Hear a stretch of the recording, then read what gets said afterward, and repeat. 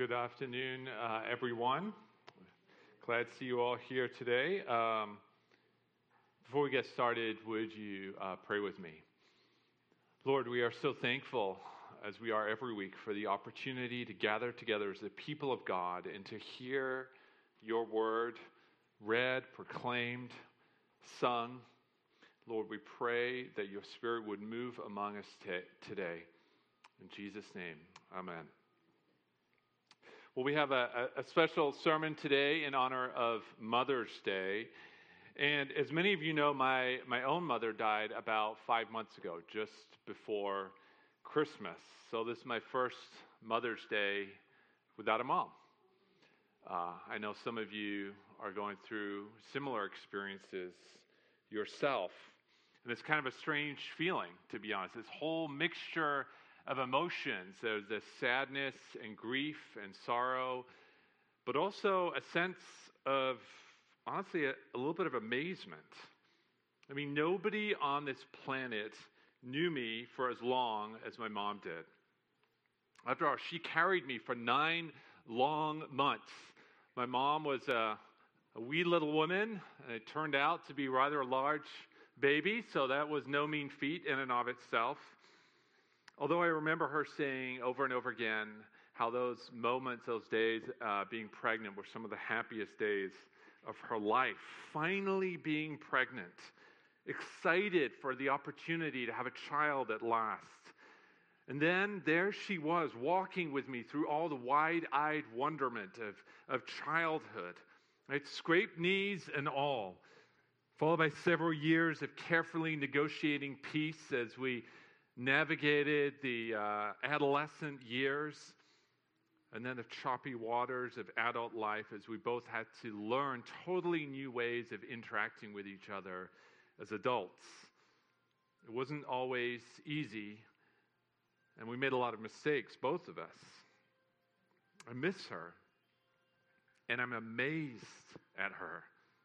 Looking back, I marvel at her ability to keep moving forward, to persevere despite the odds, to face into the never-ending challenges that kept coming her way.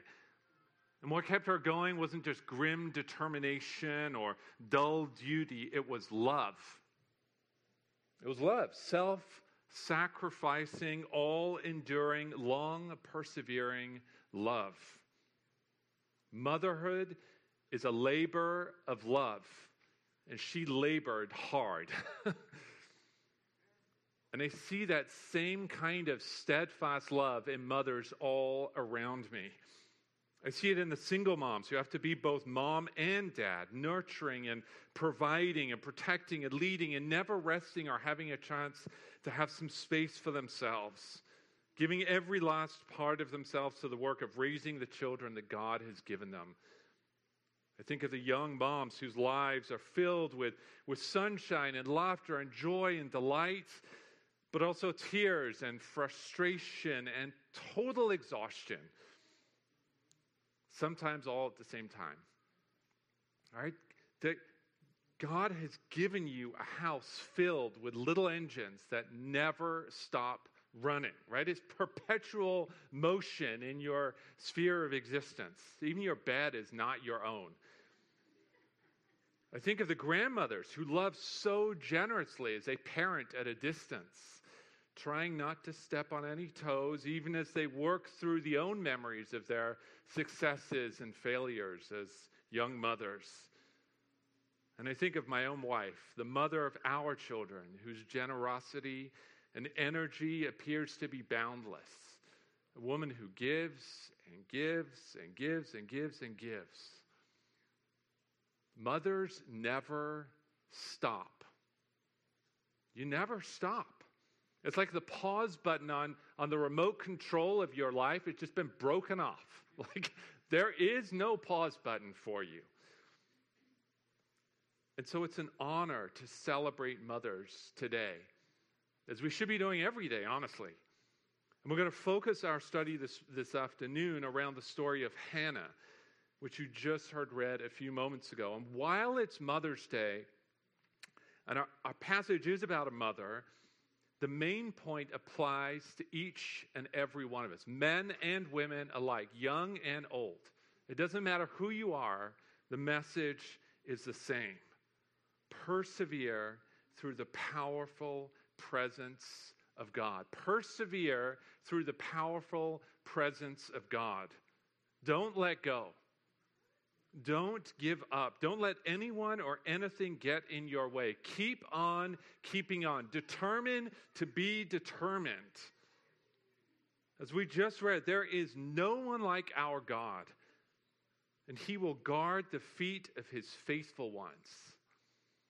So whoever you are and whatever you're going through right now, persevere through the powerful presence of God. Well, the first lesson, I hope you all have your Bibles open. We're going to be looking at a lot of texts here. And the first lesson we learn from Hannah's life is this: persevere in times of pain. Now, I know that's not like a super cheery topic for like a Mother's Day sermon, okay? But hang in there. We're tracing Hannah's story, and although it starts in kind of a dark place, it's going to end with joy. So hang in there with me. We're going to get there at the end of the sermon. But look with me at the text. Hannah's story takes place about 1,000 years before the time of Jesus. This is the time of the judges, when everyone did what was right in their own eyes. The people of God are living in the promised land, but they've slipped into moral and spiritual chaos. It's a dark and perilous world with threats, both foreign and domestic. But out of that darkness, a light is about to shine. God is on the cusp of launching a new era in redemptive history. And the hero of our story, the humble young woman, Hannah, is going to play a pivotal role. But first, we meet this certain man named Elkanah from Ramathaim in the hill country of Ephraim, north of Jerusalem. And this man has two wives, Hannah and Peninnah. As you might expect, things are not going well for a man with two wives. Because although Peninnah has been busy cranking out kids, we learn that Hannah has none. Look at verse 3 here. Year by year, they would travel to Shiloh to make an annual sacrifice. And year by year, the routine would be the same. This large and growing family would travel together, they would worship together, they would eat together, and then they would return together.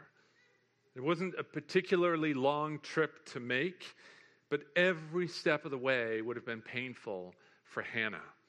A reminder of her lack, a reminder of her failure, a reminder of her loss and her emptiness. Look at verse 7. You see that same phrase there that we have in verse 3, right? And so it went on year by year. Hannah was trapped by the relentless march of time, day after day, month after month, year after year, without any change, without any hope, just unceasing mockery from Peninnah, punctuated by these annual trips to Shiloh. Look at verse 6. And her rival used to provoke her grievously to irritate her because the Lord had closed her womb. As if infertility didn't cause enough grief in and of itself, Hannah had to deal with the constant presence of her rival, always poking and prodding and provoking her. Today, if someone's hassling on you online, you can mute the thread, or you can block them entirely if you want. But in this case, there was no escape. They're in the same house. There's nowhere to turn. Every day, Peninnah's children would be a reminder to Hannah of everything she could not have or do. And every single day, Peninnah was there to rub it in. Hannah's life was miserable. However, she wasn't alone. Now, we don't know much about Elkanah, but it's clear that he cared deeply for her. Look at verse 5 here. He gave her a double portion of the sacrificial meals. Why? Because he loved her. He was engaged, connected with her life. He's not ignoring her or berating her or putting her down. He wants to help her, even if he doesn't really know what he's doing or how to go about doing that. After all, he could give her a triple portion of the sacrificial offering if she wanted. She's still not eating anything. Hannah feels hopeless, but Elkanah feels helpless. And I think the same kind of situation often plays out in our own marriages and families today. Our problems can begin to weigh so heavily on us that it feels as if nobody else notices or cares. But sometimes the truth that we don't always want to hear is that those dark feelings we're experiencing don't always reflect reality. God has often put other people in our lives who want to help. They're trying to help. They're trying to reach out if only we could see them. Because Hannah wasn't actually alone. Elkanah asks her in verse 8, Hannah, why do you weep? Why do you not eat? Why is your heart sad? Am I not worth more to you than 10 sons? I'm honestly kind of astonished to find this kind of language right here in the Bible. We hear all the time about the sort of repressive, patriarchal society of the Old Testament. But that's not what I read right here. Elkanah can see Hannah's pain. He feels her heartache. His questions are sort of rhetorical. He knows why she's feeling this way. It's because of her infertility. But what he's really trying to do is engage with her, to connect with her, to reach out to his wife. He wants her to see that he's there for her. But sadly, at this point, she's not able to see it. And so I want to encourage you, if you're in a relationship or a situation where the person you love seems hopeless, where it seems like they're lost, keep reaching out. Keep praying for them. Keep talking to them. Keep trying new ways to connect and to get beyond the walls that they've set up. But conversely, if you're the one who's trapped under the oppressive weight of that suffering, if you're the one who's convinced that nobody cares, that you're all alone, I want you to recognize there are people around you who are looking for ways to get in. Brothers, sisters, husbands, wives, parents, grandparents, who like Elkanah, they may not have the right words to say. They don't really know what they're doing. All they can see is that you're suffering. They know that there's something wrong, and they want to help. Will you let them in? Will you see them? Will you give them an opening?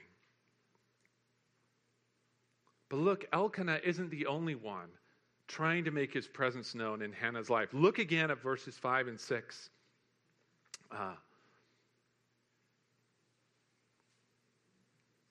Look, the Lord is the one who closed her womb. The Lord is the one who had closed her womb. Hannah couldn't see this yet, but the author is clear. Yahweh, the Lord, is the one who stands behind this entire situation. Yahweh, the Lord, is the one who closed her womb, who kept her from getting pregnant. In fact, he's the reason we're reading anything at all about this otherwise unremarkable young woman. Now, I know on the one hand, maybe it creates a whole series of new questions for you. Like, what in the world do you mean God closed her womb? That doesn't seem right. The text doesn't answer those questions at this moment, although we're going to get there in chapter 2. But what I want you to see here is that Yahweh is on the move. He's doing something. A few weeks ago in our systematic theology class, we looked at the doctrine of providence, which simply teaches God's intimate, hands-on involvement in this world. And that's exactly what we see here. Hannah's suffering It's not random. It's not purposeless. It's not meaningless. God stands directly behind it all, working out a plan that will lead not just to the birth of a son, but one day to the birth of the Son, Jesus Christ himself.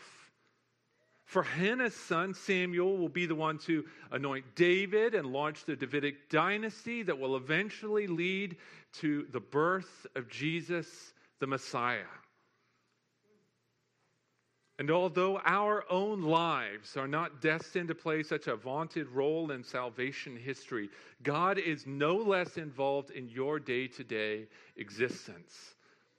Your suffering and struggles don't escape His notice or exist outside of His sovereign plan.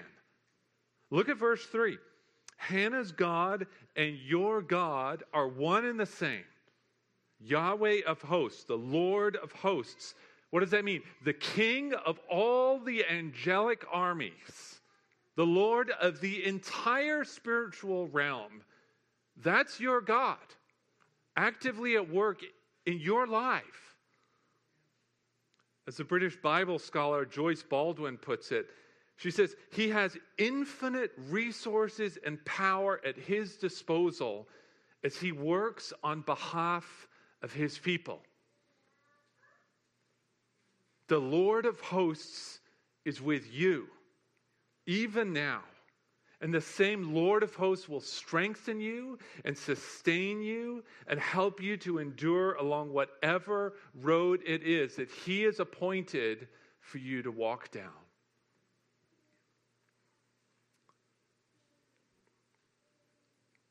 As we move along here, this is Shiloh, situated on top of a small hill. It's no longer a particularly eye-catching spot. However, for nearly 300 years, this was a center of Jewish worship for the people of God. Long before Jerusalem became the nation's capital, this was a place chosen by Joshua to be the final resting place of the ark and the tabernacle. It was roughly in the middle of the promised land. It was a perfect spot to worship God, protected by mountains and valleys. And so it was to Shiloh that Elkanah and his family went year by year for the annual sacrifice. Look with me in verse 9 here. After they had eaten and drunk in Shiloh, Hannah rose. Now Eli the priest was sitting on the seat beside the doorpost of the temple of the Lord. She was deeply distressed and prayed to the Lord and wept bitterly. And she vowed a vow and said, O Lord of hosts, if you will indeed look on the affliction of your servant and remember me and not forget your servant, but will give to your servant a son, then I will give him to the Lord all the days of his life, and no razor shall touch his head. This powerful petition to God introduces our second lesson from Hannah's life today. Persevere in prayer. I want to draw your attention in particular to three key aspects here in Hannah's prayer. First, her prayer is heartfelt. Hannah is deeply troubled, as we already noticed. The Hebrew word for deeply distressed right here, it's mara, which means bitter. It's the same word that Naomi used to describe herself in the book of Ruth. Remember, Naomi and Ruth, they come back to Bethlehem, and the people of Bethlehem are like, hey, it's Naomi. And she says, no longer call me Naomi, call me Mara, because the Lord has dealt exceedingly bitterly with me. And Hannah, too, is feeling bitter. But unlike Naomi, she takes all this pain and she brings it to God. Moreover, she doesn't try to squelch or hide her emotions here. This prayer is not an empty exercise. She is literally crying out her heart to God. She is weeping uncontrollably. As she tells Eli in verse 15, I am a woman troubled in spirit. I have been pouring out my soul before the Lord.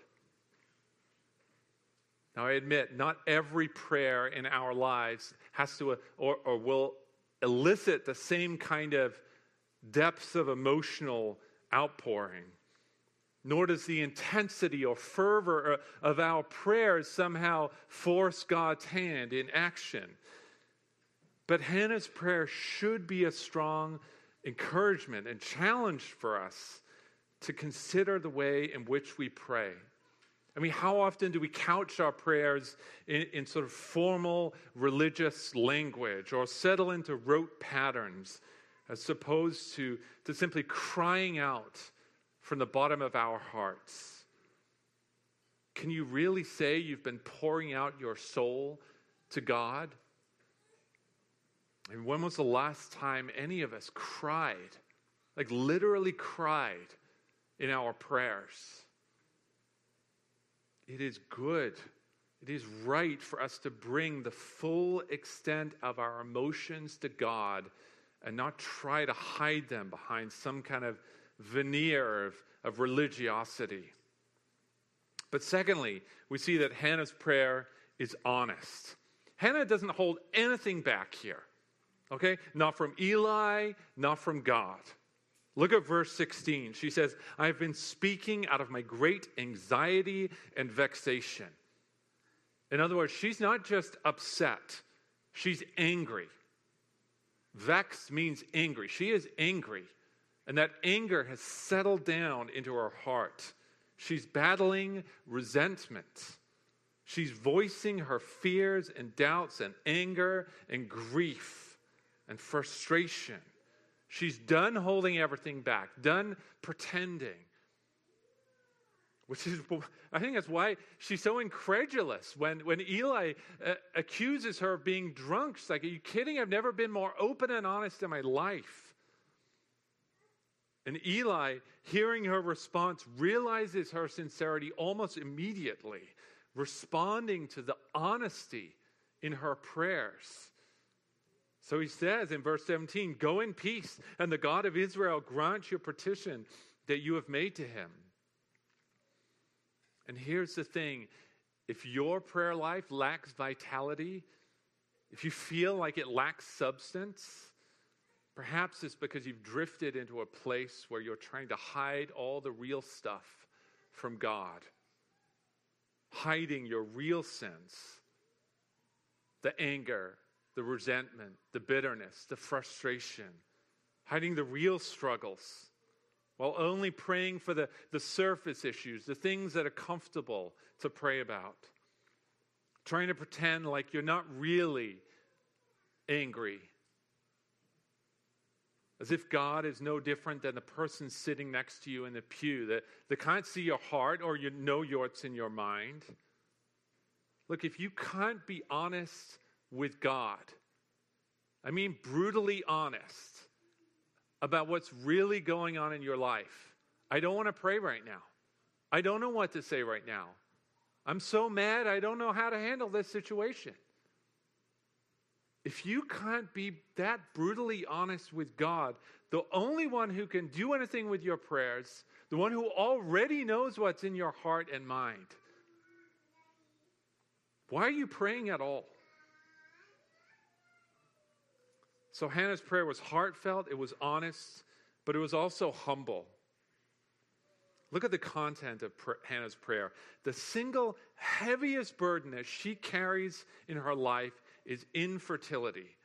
The deepest desire of her heart is to get pregnant, to feel that baby kicking and moving, to hold that child in her arms and know, this is mine, finally. But look at her prayer. O Lord of hosts, if you will indeed look on the affliction of your servant and remember me and not forget your servant, but will give to your servant a son, then what will she do? Then I will give him to the Lord all the days of his life. Look at her posture here. Over and over and over again, she refers to herself as the Lord's servant. Hannah is clear. God doesn't exist to serve her needs. She exists to serve his. Fundamental to all true worship is the willingness and the ability to set aside our own plans and agendas in order to serve God. But that doesn't keep Hannah from still expressing the deepest desire on her heart and humbly making the biggest request she can imagine for God to give her a son. It's a pattern we see repeated in the ministry and the teaching of Jesus as well, right? Pray without ceasing. Pray for everything. Pray for anything and everything. But at the same time, pray according to God's will, and pray recognizing that we should be willing to give everything up to follow our Lord and Savior. But Hannah goes one step further still, offering to present any future child back to God, relinquishing all rights to retain him as her own. Like Abraham laying down Isaac on the altar, or Jesus laying down his life on the cross. Hannah is willing to give up her rights as a parent so that this child might serve the Lord all the days of his life. Now, the point here is not that vows sort of force God's hand, but it begs the question, how tightly are you holding on to the blessings in your life? I mean, when God answers a prayer, whatever it may be, is your first reaction to cling more tightly to it or to keep it open in your hands before the Lord, recognizing that everything you have comes from God and everything you have returns to God?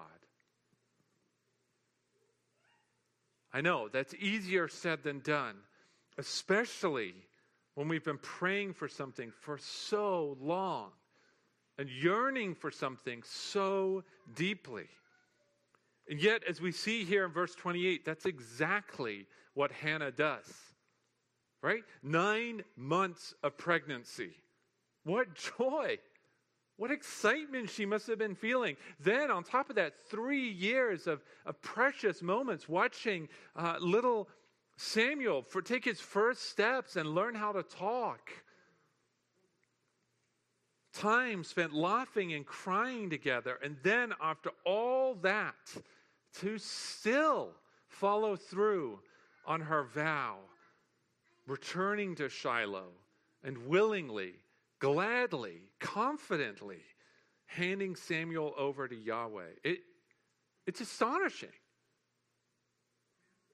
And the only way she could do that, the only way that we can ever hope to come close to doing the same with the blessings God brings into our lives, is by heartfelt, honest, and humble prayer, reflecting a deep and abiding trust in the Lord. And as a side note, I should note here, many years later, the Lord did in fact bless Hannah with 5 more children, 3 sons, 2 daughters. God is so good. So the first lesson we learned from Hannah here was to persevere through pain. The second lesson was to persevere by prayer. But there's one last lesson now for us to consider, and that's to persevere in praise. What do you do when your team wins the big competition, the big event, right? You pray. Yeah, I mean, you celebrate. It'd be good to pray too, but you celebrate. It's exciting. You get the good news, you celebrate that. And what do you do when God comes through in a significant way in your life? We respond with praise. Look at the first 2 verses of chapter 2. And Hannah prayed and said, "My heart exults in the Lord. My horn is exalted in the Lord. My mouth derides my enemies because I rejoice in your salvation." Hannah's joy-filled song of thanksgiving is as striking as anything written later by Asaph or David. It displays a depth of confidence in God's ability to lead and guide and provide that's largely been missing from the Bible, from the storyline since the time of sort of Joshua and Moses. And 1,000 years later, this song will be used by the young Virgin Mary to express her own joy upon learning that she is pregnant with the Messiah. In fact, this song is a song which brings encouragement to Christians all the way to this day. A bold reminder of the power of the Lord who holds all things in the palm of his hand. And all this from a humble woman who was trapped in the darkness of depression and anxiety. So how do you persevere, even after leaving your son to serve the Lord at the tabernacle? For Hannah, the answer is joy-filled praise and worship. Look, she says, my heart exalts, my horn is exalted, my mouth derides my enemies. I rejoice in your salvation. She's moved from being the passive recipient of all these hurtful, harmful words and lies of Peninnah to actively declaring to the world these deep truths about the Almighty God whom she serves. It's an incredible transformation. Clearly, as Hannah says here, there is none holy like the Lord.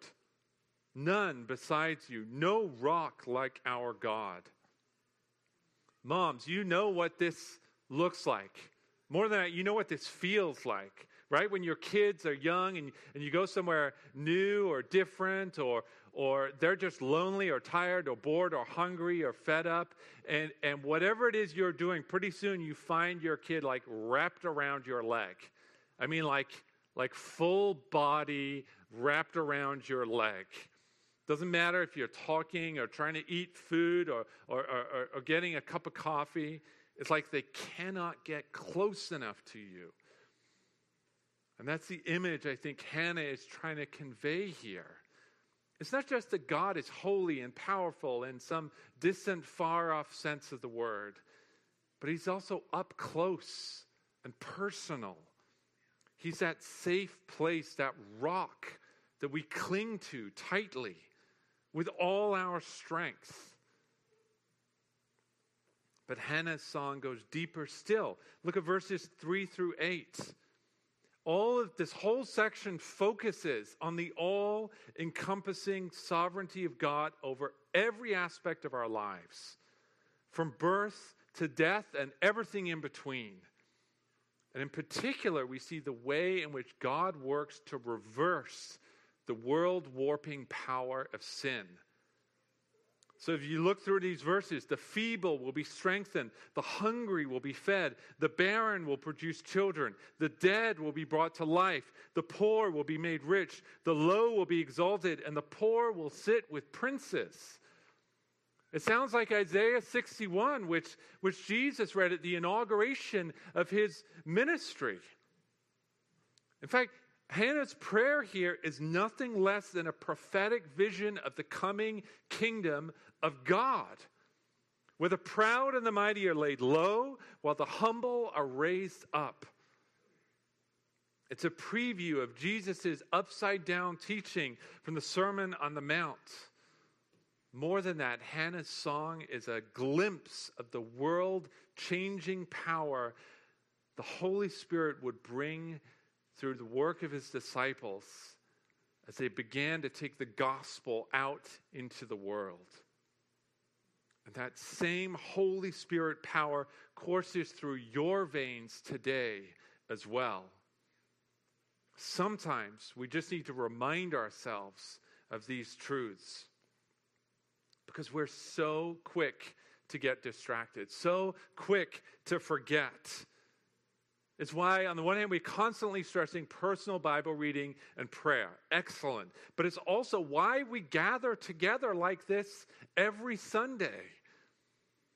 To break bread together, to hear God's word proclaimed together, and yes, to sing together.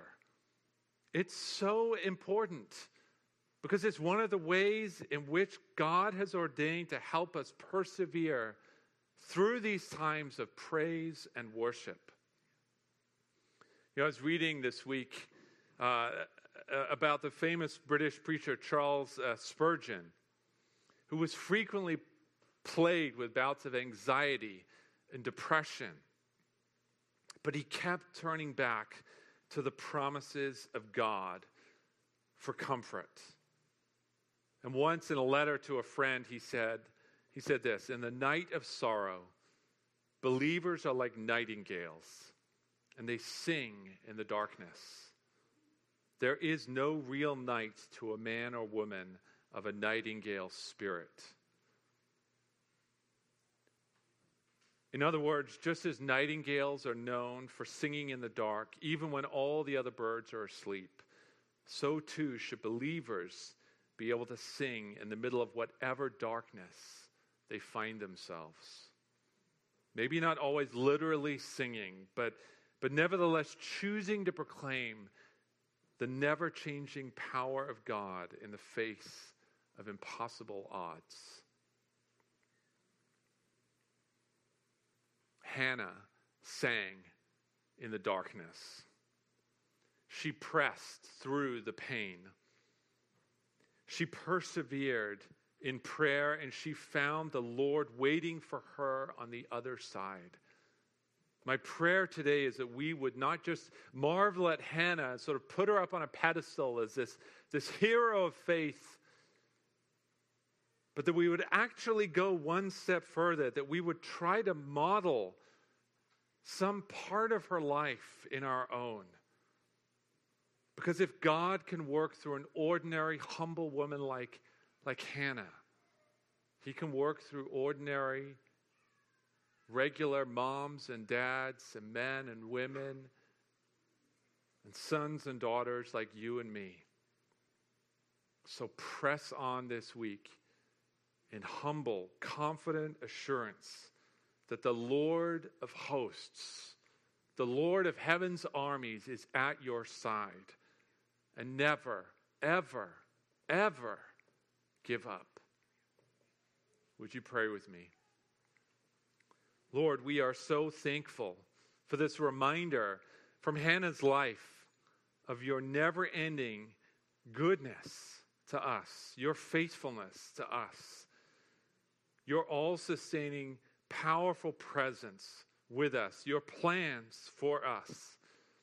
And Lord, I pray that through the power of your Holy Spirit, you would help us to persevere as Hannah did and bring you all the praise and glory and honor and worship as a result.